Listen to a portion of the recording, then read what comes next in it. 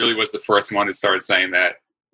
Yeah. So all the libs like on Instagram are like support the real boys in blue with like pictures of mail carriers or like those the nice. Dino did it. Yeah, he has a great liberal following on Instagram. You know, the resistance libs love Dino. It's pretty much like Joyanne Reed. Who else? Ben, you know this better than I do. Like who else is like a big lib these days? The other ones have like either been arrested or like kicked off of Twitter. Like who was that lawyer? God, I'm brain farting on the lawyer. Who's the lawyer? The guy who's going to reveal the documents that shows that Trump was, being investigated by the. Mueller? No. The guy. Are you talking about the guy who was like Stormy Daniels' lawyer? Yes. Yeah, I don't remember his name. Anyway, fuck. Yeah, fuck. Yeah, it's that funny. It's like he had like 10 bajillion Twitter followers at one point. Now he's just like, we don't fuck. The people who follow the news are like, yeah, who the fuck knows who that guy was? That's life comes at you fast on Twitter. It's Michael Avenatti, you idiots. Can we just start the show? 7, 6, 5, 4, 3, 2, 1. You'll never have the sacred stone. Oh, this you crazy mother.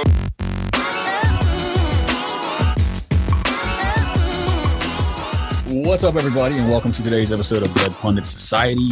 We have got a packed cast of characters on the show today. I'm just going to shout them out real quick, and we're going to get right into it.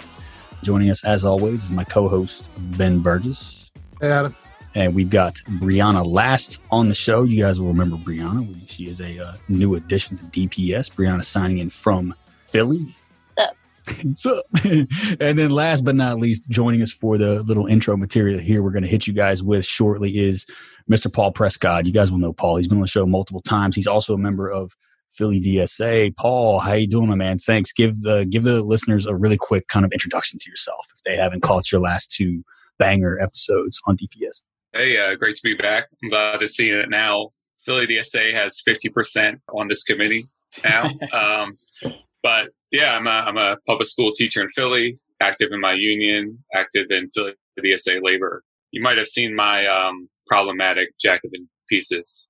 What's the latest one? What's the latest problematic Jacobin piece that you've put out? We'll link to it in the show notes. Well, I wrote a review of Calvin Baker, an author. He has a new book out called A More Perfect Reunion, which is, well, it was supposed to be about integration, which I was kind of looking forward to. I was interested in what he had to say, but long story short, it was pretty disappointing. I kind of got the vibe he was trying to be the next Ta-Nehisi Coates or the next James Baldwin. So, full of a lot of contradictions. I think trying to challenge anti-racist thought, but at the same time replicating it in many ways. Yeah. So, Paul, hopefully we can talk a little bit about that in a minute. But the reason that we brought you onto the show is because, for several months in the past year, I think every other week you would text me something about the Postal Service. And so I thought you'd be the perfect person to talk about what's been going on with USPS. So just briefly, give us an update. Yeah. So, and I'll say first, I kind of feel a little validated. Like for literally 2 years, that's all I would talk about. And now that's what everyone's talking about. But, so the pandemic is bringing to a head some dynamics that have been developing for a while. So the Postal Service, just like the whole country and other businesses, they took a financial hit from COVID. But the real story, I'll have to go back to 2006 in terms of why the Postal Service is doing so bad financially. So there was a law passed by Congress called the Postal Accountability and Enhancement Act of 2006, and it made the Postal Service pre-fund its pensions and healthcare benefits for employees 75 years into advance. So there is literally no other government entity, no other private business that has to do that. And, before that law, they were actually running a surplus, and the Postal Service doesn't take taxpayer money, by the way. Many people don't know that, but they were perfectly sufficient. And ever since that law, they've been running a deficit. So they have to set aside literally billions of dollars a year for that mandate. And any rational person would ask, why the hell would they do that? And this, to me, was a clear effort at trying to privatize. So, you defund the public service, you throw it into crisis, and now it's the excuse to privatize. So, fast forward to 2018, what they call the Postal Board of Governors, and many of these people now were appointed by Trump. They actually put out a report and they came out and said it. They want to privatize the Postal Service. So that was kind of into the lead up. And then you have COVID. So that just made the situation worse. So they've been asking for, meaning the Postal Service has been asking for $25 billion in relief money, which is nothing in comparison to all the bailouts that these corporations have been getting and the slush funds and the stock buybacks they've been getting. There was bipartisan support in the first bill, stimulus bill, and the Trump administration actually intervened personally to stop it. So, like, he's clearly gunning for it right now. And then another development is the new Postmaster General, Louis DeJoy, appointed by Trump. A lot of people focus on the fact that he's a big Republican donor, and that's definitely true. But his background is actually in logistics. He owned a logistics company that was very good at automating jobs and getting rid of them. He also literally owns stock in companies that are competing with the Postal Service. And he, a few weeks ago, now you have the funding crisis, he put in place a bunch of new policies that have the effect of delaying mail, eliminating overtime, limiting hours of post offices, these new rules where postal workers have to, if they leave for their route, even if the mail isn't all sorted in time, which was never done before. So it's delaying mail. And I think they're getting a double whammy out of this. So it helps to further their effort to privatize. And it's also, I think it's pretty obvious at this point, this is an attempt to steal the election, either through these delays or just letting it run out of money. So it's becoming a big crisis.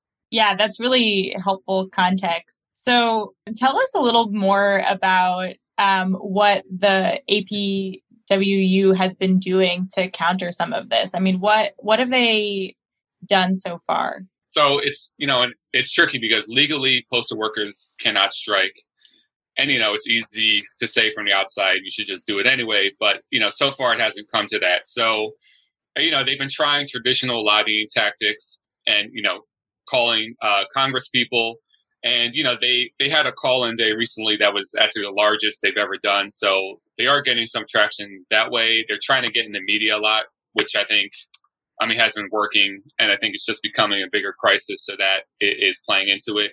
They are in certain local areas. I think maybe later I can talk about what we're doing in Philly or what others can do, but partnering with organizations such as, DSA in certain areas, Communities and Postal Workers United. They had a day of action on June 23rd, rallies in different cities around this. But this is a political fight. There's been some suggestions around people should buy stamps. That's great and all, but it's not going to make up the $1 billion funding thing. You might not be able to see it clearly, but I have a framed Marvin Gaye stamp that's on the USPS website. That's really cool. So people should do that, but that's limited. So this is a political fight, but it's tough.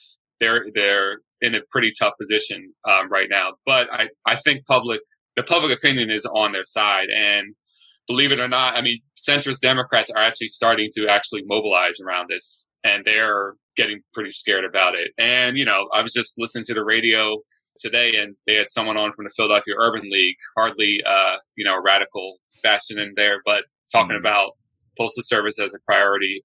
So, yeah, that's kind of what they've been trying to do so far. What's interesting, you mentioned that the Postal Service is really popular. I think it has something like 90% support. Yeah. When you 91%. Yeah. Yeah. Yeah, it's really been taken up in the culture war in a way that's like, I don't normally applaud, but like I kind of like your take on this, Paul, and everybody else. Obviously, Ben, you write extensively about the culture war. Like I don't know, you guys tell me how to feel about this. I don't know how to feel about this. Like I peruse Instagram and Facebook and see like political normies, people for whom politics is not a hobby or a vocation, like us. We're fucking weirdos, right? I see normies tweeting like, support the real boys in blue, and it's like pictures of mail carriers, Like it's like a statement. Yeah, and the key thing about the 91% is it cuts across partisan lines. So Democrat, Republican, Independent. Yeah, and of course a lot of liberals, and this is an actually interesting moment where liberal hysteria, which by the way, one time in a million, I actually think the hysteria is very warranted for this crisis. That it really is about stealing the election. So it actually kind of intersects nicely with our priorities. So, we were setting up in Philly to fly our post offices because now it's affecting customers with mail being delayed. And everyone knew what was going on, because it's in the news. So Yeah, I mean, it can only benefit that this is in the news. Now, many people might only emphasize the election, like resistant liberals, so they might not emphasize that.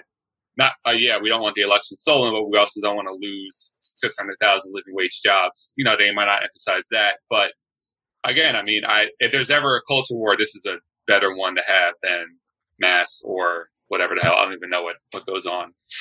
Yeah, you mentioned 600,000 jobs, and I think the majority of those jobs are unionized jobs. Talk about, and you've written extensively about this, talk a little bit about how the Postal Service has been a source of employment and a kind of entryway into the middle class for a lot of Black workers. Yeah, I don't know if anyone's seen this movie, but if you've seen the movie Hollywood Shuffle, I think from the 90s, there's this line in there saying there's always work at the post office, which is like a joke, but actually a very real thing for many Black people. And it's kind of this like known anecdotal thing that like, yeah, we all know someone that has worked at the post office. Okay, here we go. Take one. Action. Through rain, sleet, and snow, I deliver your mail. I'm a U.S. postman, and you can be one too. I deliver people's dreams. And more importantly, I have the respect and the admiration of the entire community. And that makes me proud. So if you can't take pride in your job, remember, there's always work at the post office. So, I mean, going back even to 1861, postal jobs were opened to Black workers. And I mean, it's one of like the only kind of stable employment you could get as a Black worker. And there was a lot of former slaves who fought in the 54th Massachusetts Regiment, got jobs as postal workers afterwards. So it really goes that far back. And, you know, in the early 20th century, postal workers actually kind of had this similar aura as Pullman car porters. So it was basically like two jobs that were considered like stable working class Black jobs. Porters and postal workers were another one of them. So they kind of had this prestige around that, and also kind of prestige as like civically engaged people. So, you know, they were kind of part of that early civil rights labor alliance that included A. Philip Randolph, but also some of these early postal worker unions. And just to give a sense of like how important this kind of employment was, already in 1940, 14% of Black workers that made above the national median income worked for the Postal Service. That's a long sector all the way back in 1940.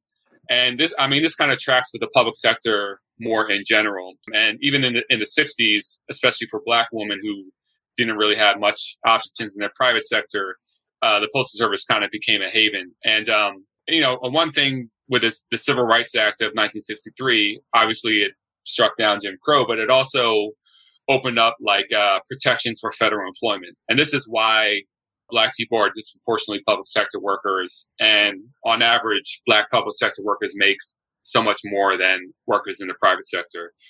So, and then today, you know, the average salary of a postal worker is $55,000 a year, which is not living large, but like that's stable. You got benefits, you can retire.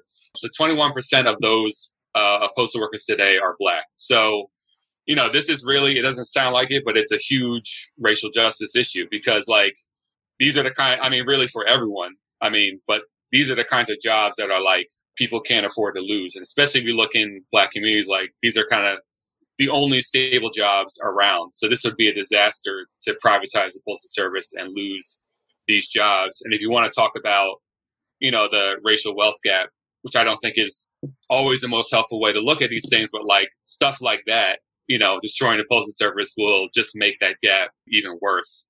So, yeah, I think people should really think about this. You know, when you talk about racial justice, like Postal Service is one of the, should be a priority. Let's loop in a discussion now with some friends of the show and former friends of ours, colleagues, comrades, and former guests of DPS. Walter Ben Michaels and Adolph Reed Jr. published a piece this past week in Common Dreams called The Trouble with Disparity. And this is not a new topic to them, right? This is like one of their main hobby horses. It's what they're known for. They've, you know, really broken ground on that kind of analysis, that kind of assessment in a real way. But this piece is like one of the most succinct treatments of this kind of troubling diversity narrative, that this disparitarian ideal that really blocks, it prevents clarity around the issue of what causes these disparities in the first place, right? Like, as with most things in the liberal, ideological universe, it obscures more than it reveals, and it produces this kind of alternate, rhetorical reality wherein, like, this is where the culture war comes in, right? And obfuscates the stakes and the ways out of these impasses. It's just funny. I just wanted to throw that in there just to kind of, for some relief as to how the disparities that, people talk about between whites, non-whites, blacks, other races, about how that is, addressed in comparison to, like, bread and butter trade unionism. It's like, you want to support a black worker, fucking support the post office, right? We don't need, disparity rhetoric. We don't need Robin DiAngelo to fix our broken brains. I just kind of want to throw that into the mix a little bit. I think the big question with me, and part of why I appreciate Adolph's work is, like, he's an actual organizer, and you can tell that comes through. Is like, with the disparity stuff is like, practically, okay, so what next? So it's like, sure, the Postal Service disproportionately benefits black workers, I would say. But, so this is, at the end of the day, this is still about saving a universal service that, of course, also affects many, many white workers, many, many white people that live in rural areas. So, like, at the end of the day, the solution to disparity is still forming the broadest coalition possible around the universal service. So, it's like, only so many times we can say until we're blue in the face, like, black people have it worse in X, Y, or Z. And at a certain point, like, I feel like if you graduated high school and you're not in, like, I don't know, I was about to say the South, but I think they probably know that more. But, if you graduated high school, you probably know by now where the disparities line up generally, So, again, it's like, practically, okay, so what next? Does this really change what we actually have to do practically?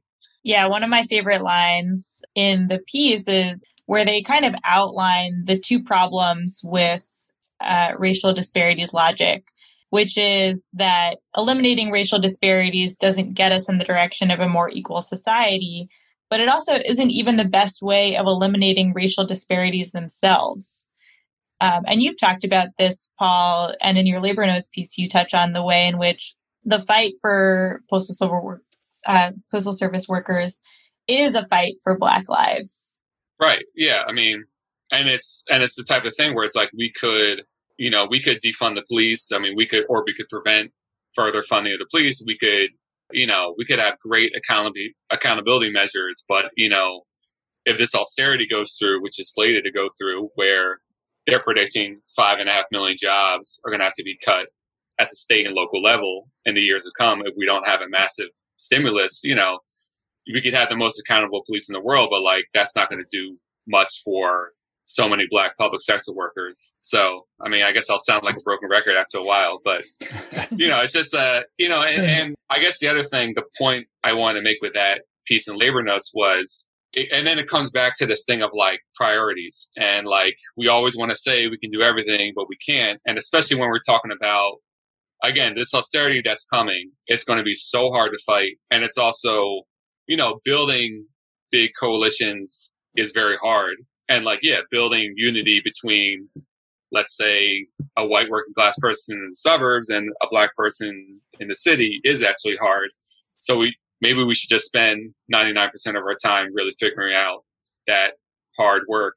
And if we're going to be serious about it, we kind of have to be all in about it. And to me, the austerity fight is going to be key, and they've already destroyed the private sector mostly, unfortunately. There's about 6% union density in the private sector. Public sector, there's still 33% union density, believe it or not. So that's partly why they're coming after it. But also, even ideologically for socialists, like, we need to save the idea of a public anything, let alone a socialist anything. And it's like, if we let them destroy the Postal Service, for example, that's just like one more defeat for us ideologically as well, that we can have a public anything, And I'm not trying to say the Postal Service is socialism, but it's like, more stuff like that would get us there, Yeah, in terms of, the two big sectors that elites have been attacking are education and the Postal Service. And what's telling about the Enhancement and Accountability Act that you talked about was that it was passed with bipartisan support. Right. And this is kind of interesting that, I think, the resistance liberals rally around the Postal Service, again, which is great. I'll take it. But, it basically seemed like the Democratic Party has been on this track where sooner or later, without a change, like maybe Kamala Harris in 2028 would privatize the Postal Service, So it'll be interesting that like ideological dynamic, like for maybe some more of these middle class liberals, like long term, will they be more ideologically committed to not privatizing, or is this just about the election for them? But like a lot of it's about the election. I've even seen some resistance lib types bringing up Bernie Sanders blocking some of the Obama appointments, right. to the people who wanted to privatize Postal Service. Exactly. Yeah. But like the line is, oh, Trump couldn't be doing this now if only we'd gotten these Obama appointees in, and look who was stopping that, Bernie Sanders. We had, again, the underlying issue was that maybe not as fast, but like that these were appointees who had a history of making statements about how they wanted to do exactly this, right? So, maybe the hope is that some of the resistance lib hysteria about this, which, as you say, it's not unjustified, right? Like there's actually, like, the concern about stealing the election is like extremely real, but but the sort of narrow focus on the election will at least result in the post office being talked about a lot, and a lot of people being reminded that like they really like this. And that 91% certainly isn't all about the election. That's about people knowing that this provides a lot of good jobs. That's about people knowing that this provides mail service in rural areas that you would never get, with a privatized version of it, where there just wouldn't be the incentive. That people knowing that this is something that'll take like it's the only entity that will take something that you send in California to Alaska, for 50 cents. Right. And it's the type of thing, as soon as you tell people about the 2006 law, they're like, oh, wow. For most people, the only objection is like, well, I do hear it's running out of money. And if you tell them about that law, it's like, oh, okay. When I was flyering today, it was just overwhelming support. So yeah, it's like telling like a 5-year-old that they have to put X amount of money away every year so that they can retire at 80.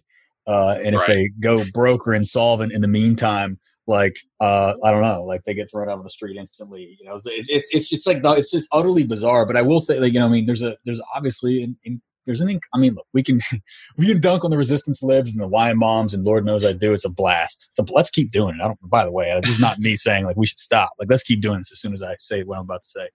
But like, here's an instance where like there is a rhetorical and ideological incompatibility. There's a contradiction living inside this Democratic Party of ours that we've talked a lot about. This is a fractious coalition. It's held together at this point in large part by the culture war and a resistance to Trump. And so on the one hand, it's encouraging that that this has the ability to kind of hold the mainstream Democratic Party establishment accountable to their base. That turns out to actually kind of like the Postal Service. Yeah, and again, this is going to tie their hands in the future, perhaps. If we play this right.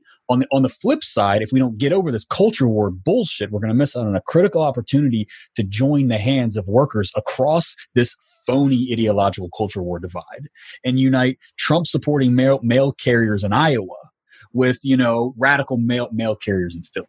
So it's a yeah. And man, I really hate I'm going to take it here, but so like probably most people listening, for years I've been hearing that, you got to vote Democrat or else fascism.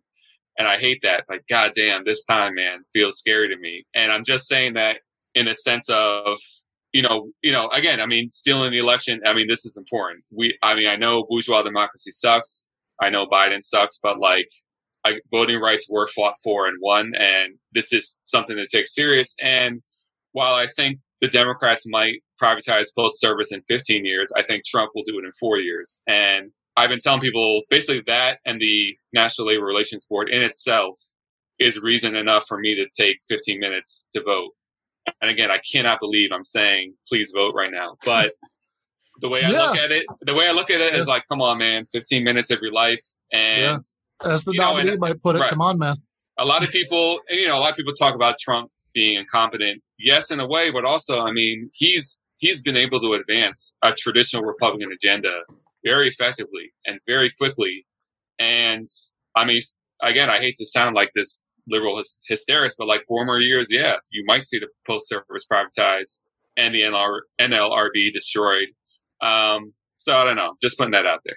Yeah, no, I mean, I think that's an incredibly important point, and I'm glad that you brought up the NLRB part, because that's something that most people aren't tracking, and honestly, even most socialists necessarily, right, aren't thinking in those terms, right? Certainly people who I see like arguing about this stuff and, left-wing online spaces or whatever, because generally speaking, right, the issues, like the stuff that like liberals would talk about would be like maybe the Supreme Court, right? That although that's also not exactly irrelevant to the crusade to smash what's left of public sector unionism, which is still quite a bit, like you said, unlike private sector unionism. Janus just happened, right? That wasn't that long ago, and they've got more where that comes from. But the NLRB thing isn't something, because it's not high profile. It's not something you see people yelling about on MSNBC or Fox, right? Then that I think it slides past a lot of people's radar, and that again, I mean, like I always just think like, all right, yes, obviously it's a terrible thing to have to vote for Joe Biden. It's disgusting, right? We all worked very hard to avoid having to do this.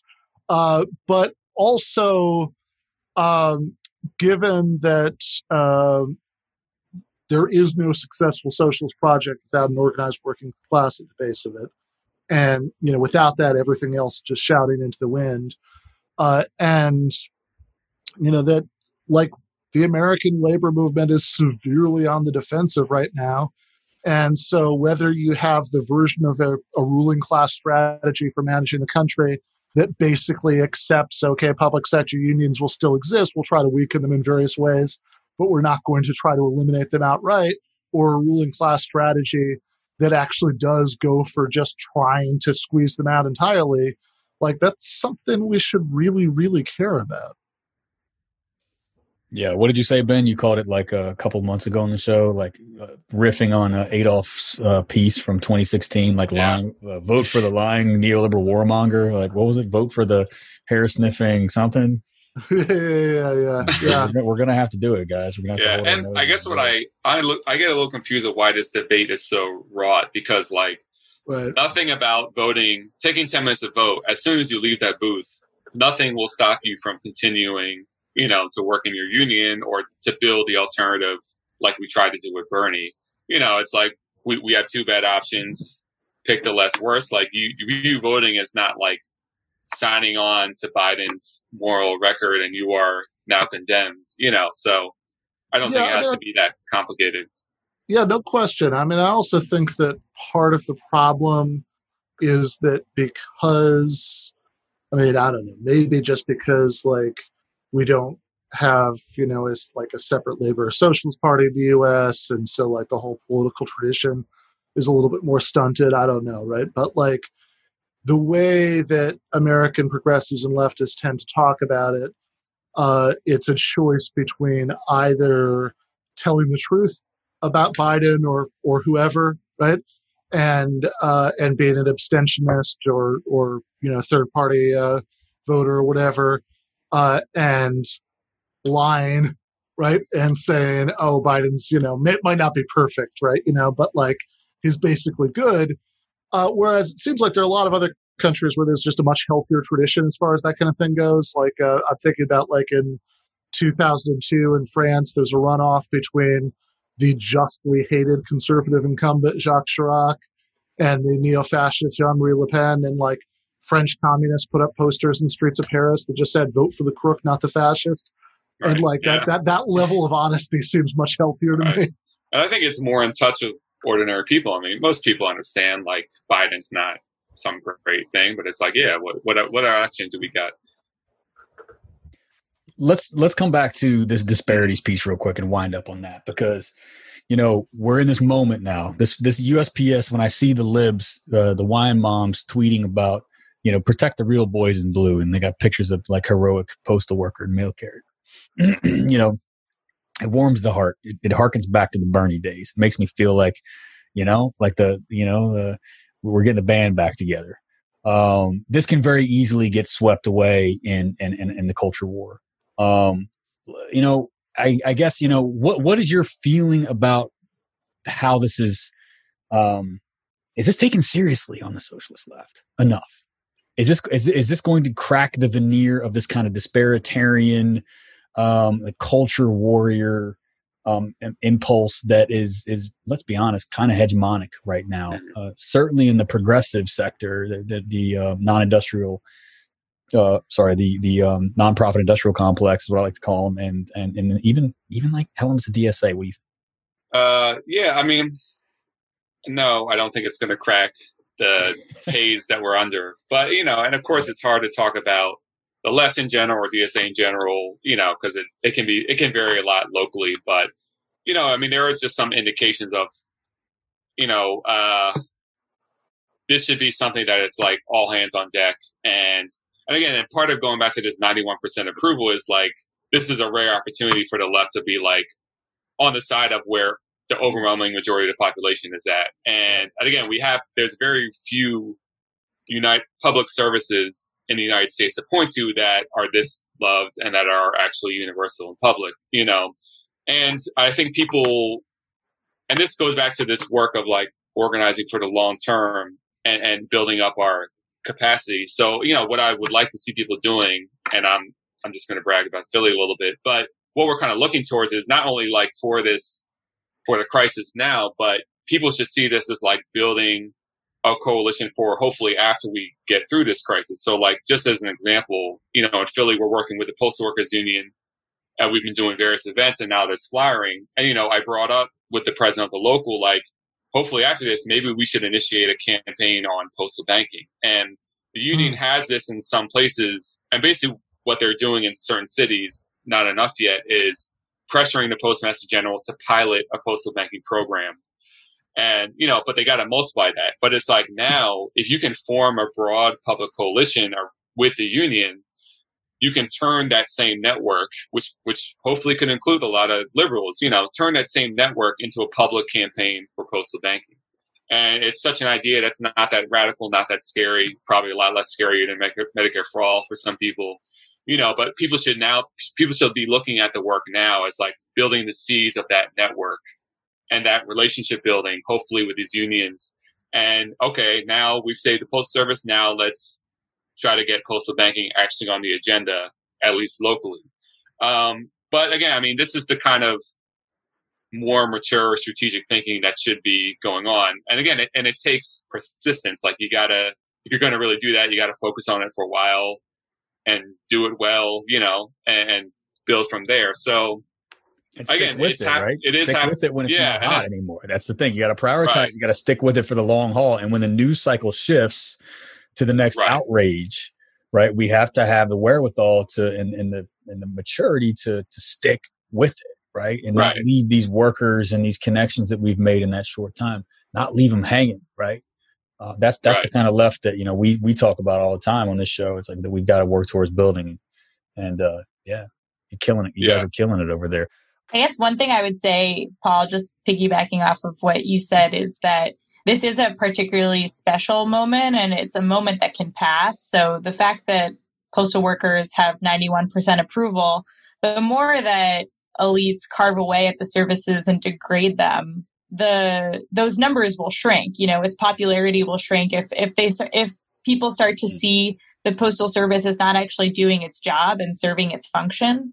And so this is a moment in which we have the sort of general will, as it were, but that's not going to last. And that's also another point to being persistent recognizing that this is a really crucial moment.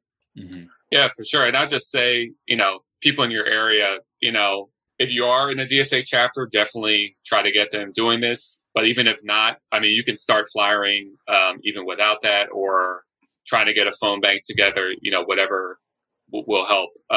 But yeah, just try to look at this as like the beginning of a more long-term thing around the Postal Service. Awesome. Thanks for joining us, Paul. Let's make this a thing, man. Come back on. Give us the post office update. Paul Prescott, the Postal Service. I prefer Postal Paul. Postal Paul? Yeah. All right. We got it. You're the guy. So, man, thanks for joining. All right. Thanks for having. Have a good one. Paul. All right, everybody, stay tuned. We're going to be joined by UE General President Carl Rosen. We're going to give him a proper introduction in just a moment. And before then, I just want to remind you guys that this show is brought to you entirely due to the generosity of our patrons. We absolutely cannot do this without your support. So head over to patreon.com/deadpundits. The link is in the show notes. You guys are familiar with Patreon by now. And become a subscriber of DPS. You'll get access to all of our back catalog of B-sides. It goes back almost 4 years now. And you'll get access to our weekly B-side. It's going to be an extension of today's conversation with Carl Rosen that's coming up.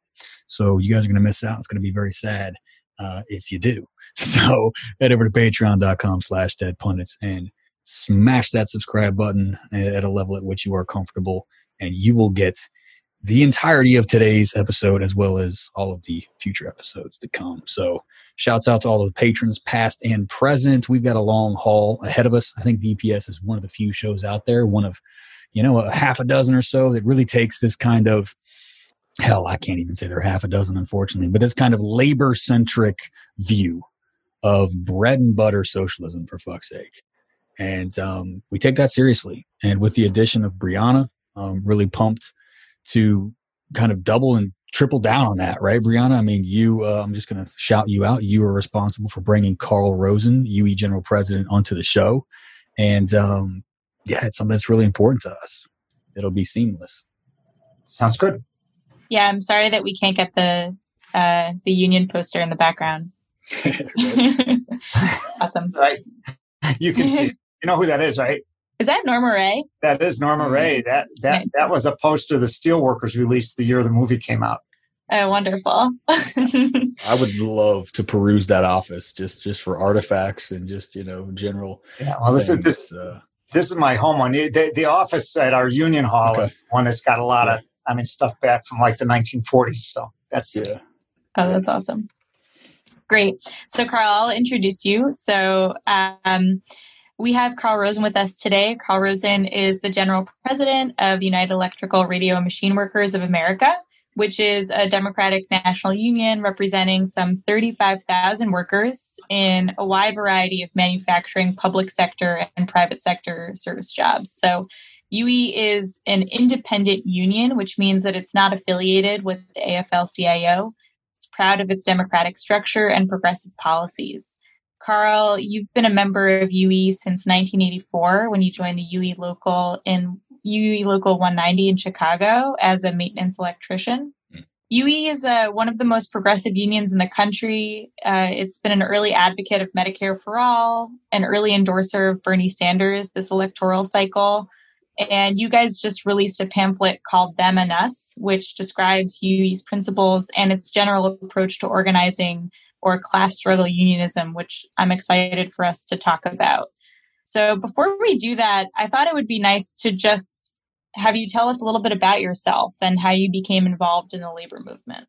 Sure, great. Thanks for having me on. I'm looking forward to the conversation. So I grew up in a household on the southwest side of Chicago, working class area.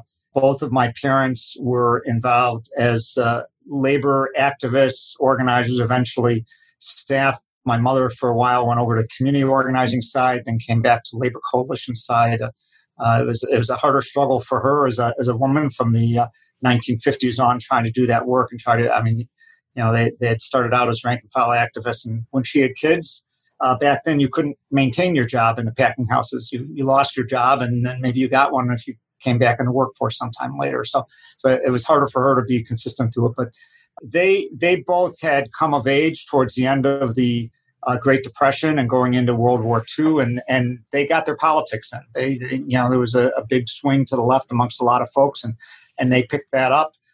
They actually went to both college and graduate school. That's where they met, and decided around 1951 that what were needed maybe were a few less professionals. In fact, my father was studying nuclear physics under Enrico Fermi, and decided the world didn't need more people making nuclear weapons. It needed people working for social justice so they didn't get used.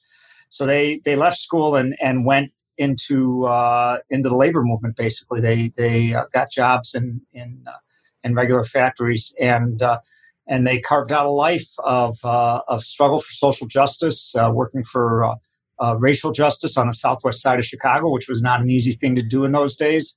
And they raised 3 kids as part of the movement. So I come by it naturally in that sense. Having said that, I likewise, was fortunate enough to go off and get a good college education, and then I had to kind of make a decision. And towards the end of college, I had a conversation with my parents where I said, I've decided, I've kind of looked at the world and what you guys did and what's needed out there, and I'd like to see if I could contribute to the labor movement also. And they said, well, you've got a couple choices. One is to get some skills that can be helpful to the labor movement. Whether, I was good at math, so they said, you could be an accountant or something like that, or, become a lawyer or whatever, and go to work for a union. And you can do some good work, but you'll also always be working for whoever's running the union. Right. And the reality is a lot of the unions are not being very well run and not being run necessarily always by good people. Yeah. And you're going to have to do what they tell you to do. Or you can go into a workplace and be a regular working person and help build the union in your workplace. And if you do a good job, your fellow workers might decide that you're somebody who's worth supporting into a leadership role, and you can build a base over time and use that to speak about the things you want to speak about in the way you want to, and help. If you can convince your members that that's the right thing to do, you can help bring people along. But if you go the latter route, you could also end up in the wilderness. And they told me some stories of people they knew who had gone into workplaces in the 50s, and here it was now almost 1980, and they were still in the wilderness. So, they kind of said, take your pick. So I decided to go the route of becoming a electrician, a maintenance electrician, since that meant that you would have some flexibility and some skills that could carry to different places. So I took some trade school classes and got a job initially with SEPTA, the transit system in Philadelphia, which had a lot of money. It was right after Reagan got elected, but the federal pipeline was still open. They had a lot of money to hire electricians and train them. So a whole bunch of us got hired and got on the job training. I did that for a couple of years and then moved back to Chicago, where I was originally from, and kicked around. Altogether, I worked 13 years as a maintenance electrician and got more and more involved in union stuff throughout, and wouldn't trade it for anything. Best trade union education there was.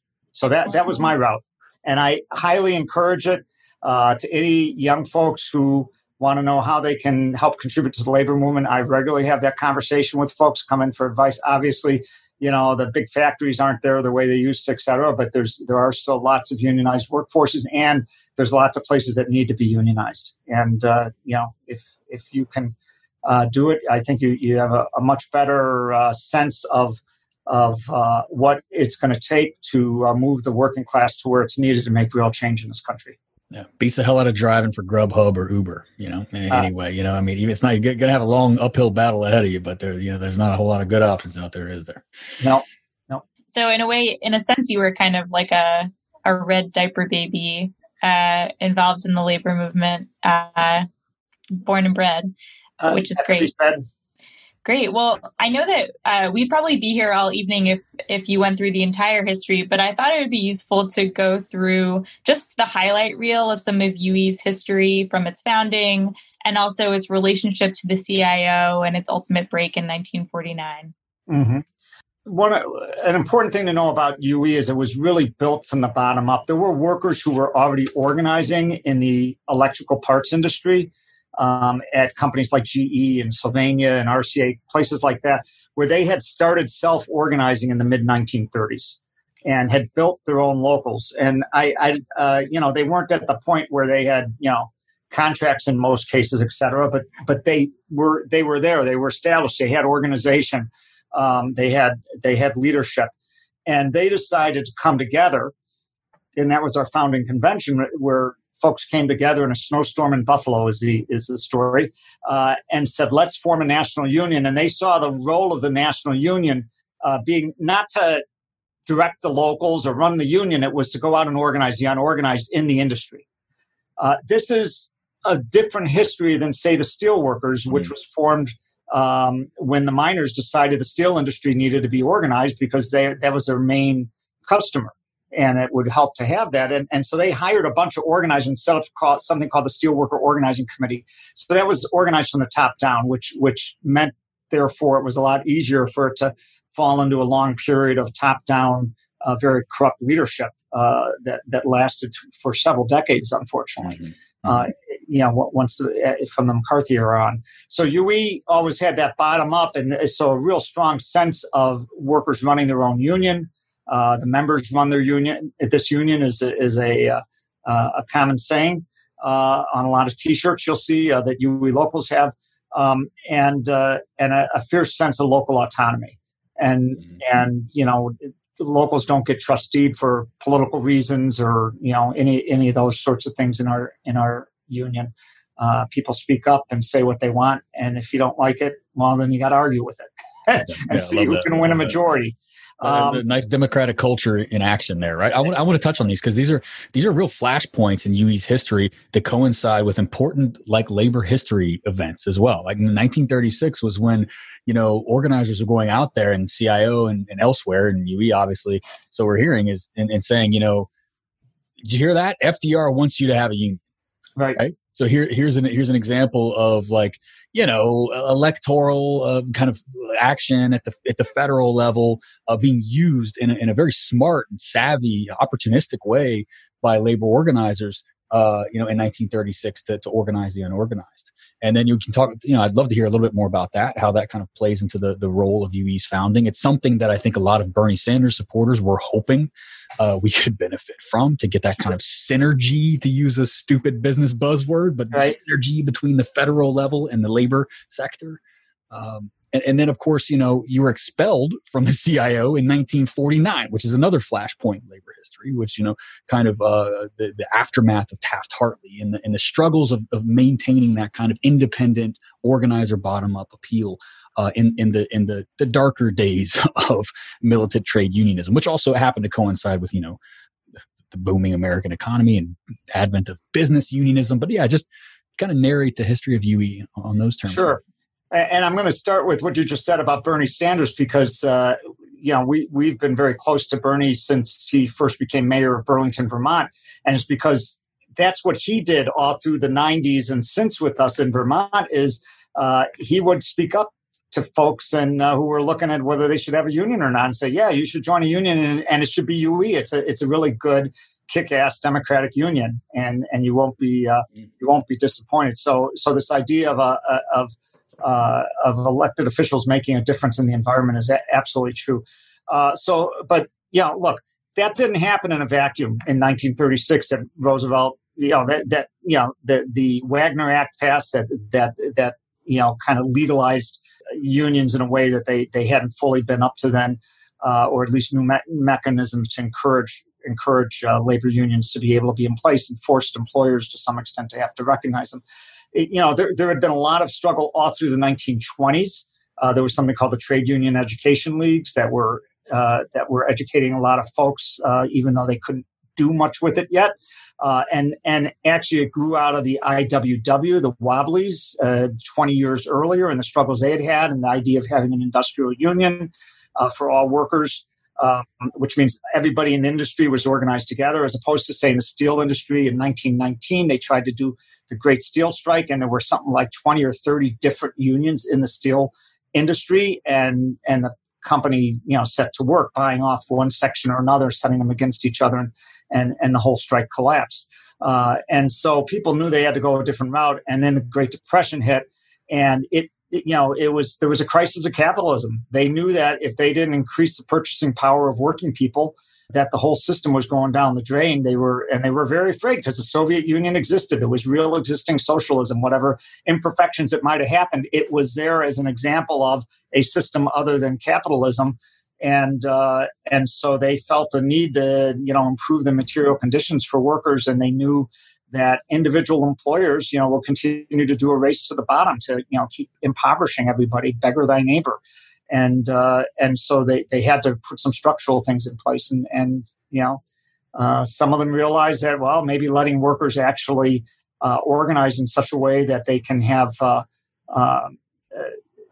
increased income might help. And it would also help with the fact that workers were doing it and demanding things and getting into violent clashes with the bosses when they weren't allowed.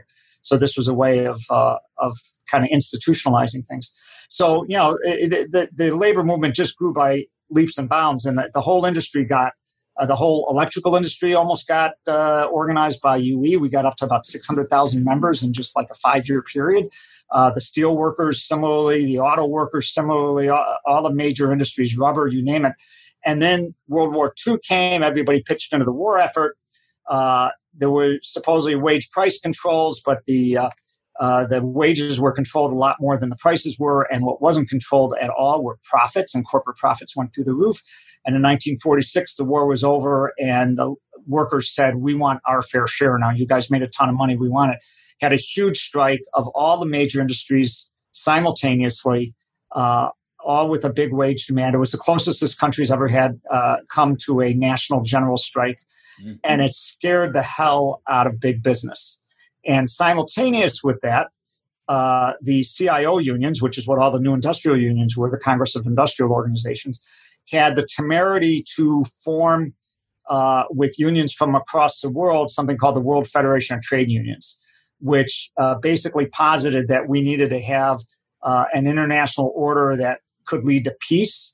And for that to happen, there had to be justice, and there had to be improvements for working people throughout the world. And that also scared the hell out of the ruling class.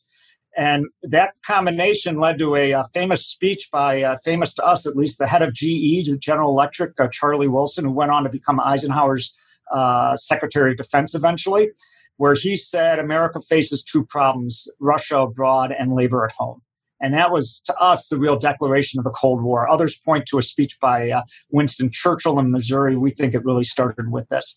And they bought, there were some sections of the labor movement that were still backward, the AFL portions, and they managed to convince some other folks in the CIO to buy into this idea that if unions will just agree to not really challenge corporate power on the work floor, and if you will definitely agree not to say anything about foreign policy and just let the bipartisan consensus American foreign policy, which was really about the construction of American empire, have its way, then we'll at least make sure you get decent wage increases and maybe some benefits. And too much of labor bought that deal, and that led to a big battle within labor. There were actually 11 unions that left the CIO in 1949, 1950. We would say we quit before they threw us out because we stopped paying per capita when we realized that they were lining up and starting to raid us. Raids looked like this. A McCarthyite committee would come in, one of these House Un-American committees or one of the other smaller committees, and they would subpoena the entire leadership of a militant union. Usually right at the time, maybe a strike was about to happen or something like that. They'd subpoena the entire leadership. The company would use that as an excuse to fire them all as national security risks. And no testimony, no nothing. You were gone.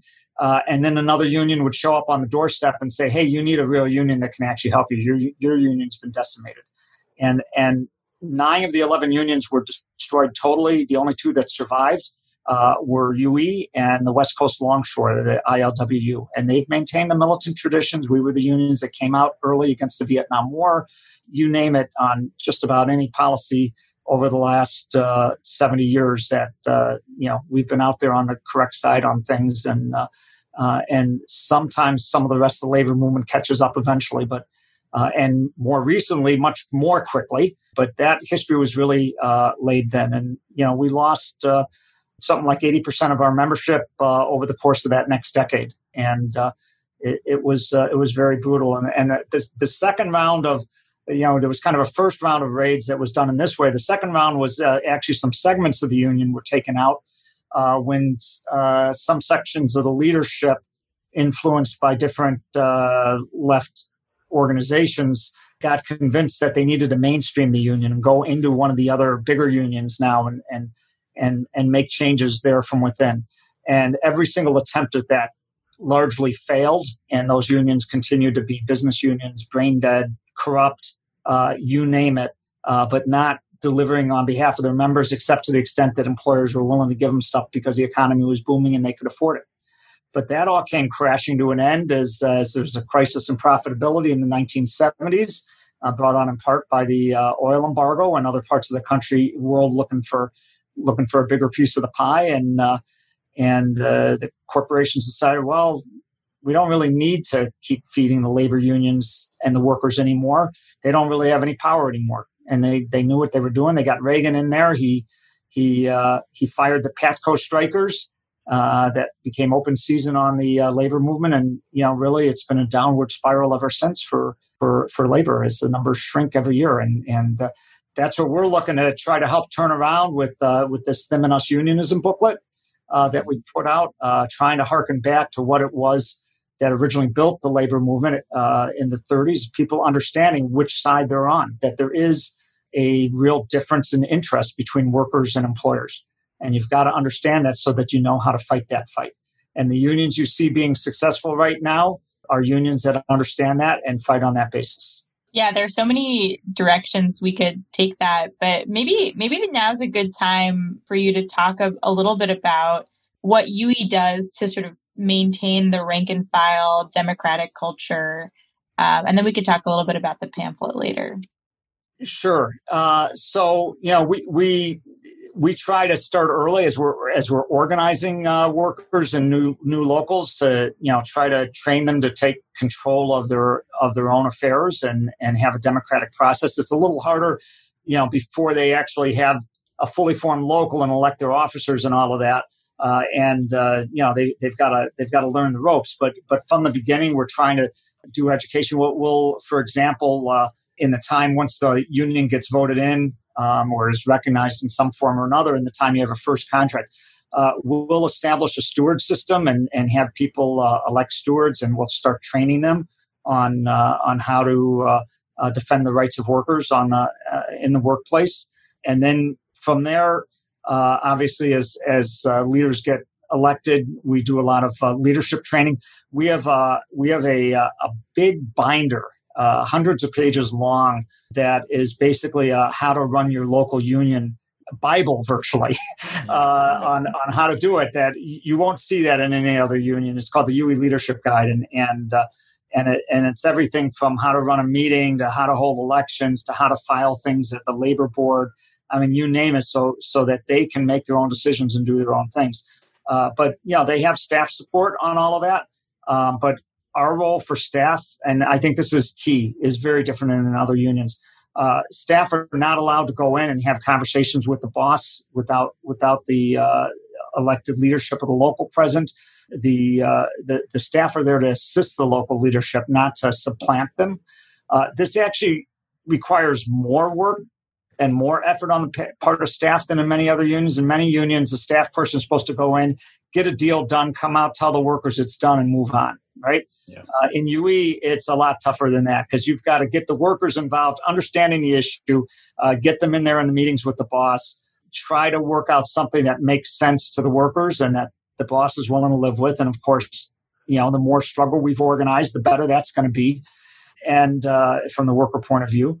And then help them get it ratified, et cetera. There's a lot more work that's involved in the training of the members to become leaders, et cetera. We also have a young activist program to try and get folks trained up early on stuff and keep creating that next generation. We have regional councils and national conventions on a regular basis, a couple regional councils per year in each region, and a national convention every other year, which is still pretty frequent for most unions. A lot of education goes on there, both nuts and bolts on how to run your union, as well as political education on the issues affecting working people. And we have sub-regional meetings, which are smaller geographic areas, one-day meetings. People can drive in within a couple hours in the morning and drive out in the afternoon, bring different locals together. And our preferred, if we have enough time, we always try to have, again, that same combination, some nuts and bolts training and some political education, whether it's on, Medicare for all or, you name it, any issues along those lines. And then we try to engage people directly in challenging their elected officials. We're not, you mentioned we're an independent union. We're not only independent in that we're not in the AFL-CIO. We're independent of the Democratic Party and or of any political party.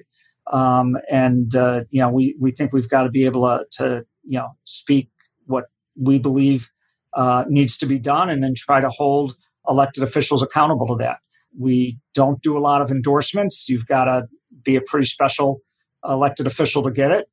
Bernie Sanders certainly met that standard. Mm-hmm. We're going to be discussing Joe Biden in our general executive board next week, but our membership spoke in the convention last year and said, we know we need to get rid of Trump. So, but we can also talk. The way we've done it historically is we've talked honestly. The person the Democrats are running is no reliable ally of ours. We're not going to sugarcoat it. On the other hand, the person on the other party is so terrible we got to get him out. Mm-hmm. But what we really got to do is build a party of our own, and that's what we still believe. We've been calling for that and working for that since the 1940s. But unfortunately, there's not enough others there right now on that. So through all of those ways, we get the members involved. When they first show up at a membership meeting, they frequently know very little about any union, let alone UE. They stick around enough, they're going to learn a lot, and then they're going to eventually be helping train other workers to become labor activists and leaders in their own locals. Yeah, that's so critical. There's an absence of institutional memory that has resulted from the just decimation of trade unions over the past 35, 40 years. And it sounds like what you guys do is try to inject a little artificial sense of institutional memory from without in order to get this internally running on its own, right? Give them some help, give them a leg up, and make sure that the staff are facilitating the needs and wishes and the self-management of the workers themselves in these locals. And that is absolutely laudable. It's incredible. And I can't wait to talk much, much more about this with you. As a note, we're going to end it here. The A side is going to be, that's a wrap. We're going to take it over to the B side with Carl and myself and Brianna and Ben. If you guys would like to hear the remainder of our chat, be sure to head over to patreon.com/deadpundits and become a subscriber today. We have to build these socialist left-wing labor-centric institutions. DPS is a small and humble stab at that. We do great work, and very proud to bring people like Carl Rosen on and many others in this tradition to spread this word. And again, to try to inject some of that institutional memory into a left that is in a sense kind of struggling to remake itself after a period of downturn. But I think we've got this. The road is stacked against us. But thanks, Carl. We're going to sign off here for the masses, and we're going to take it over to the B side. Thanks for joining us this week. Thank you.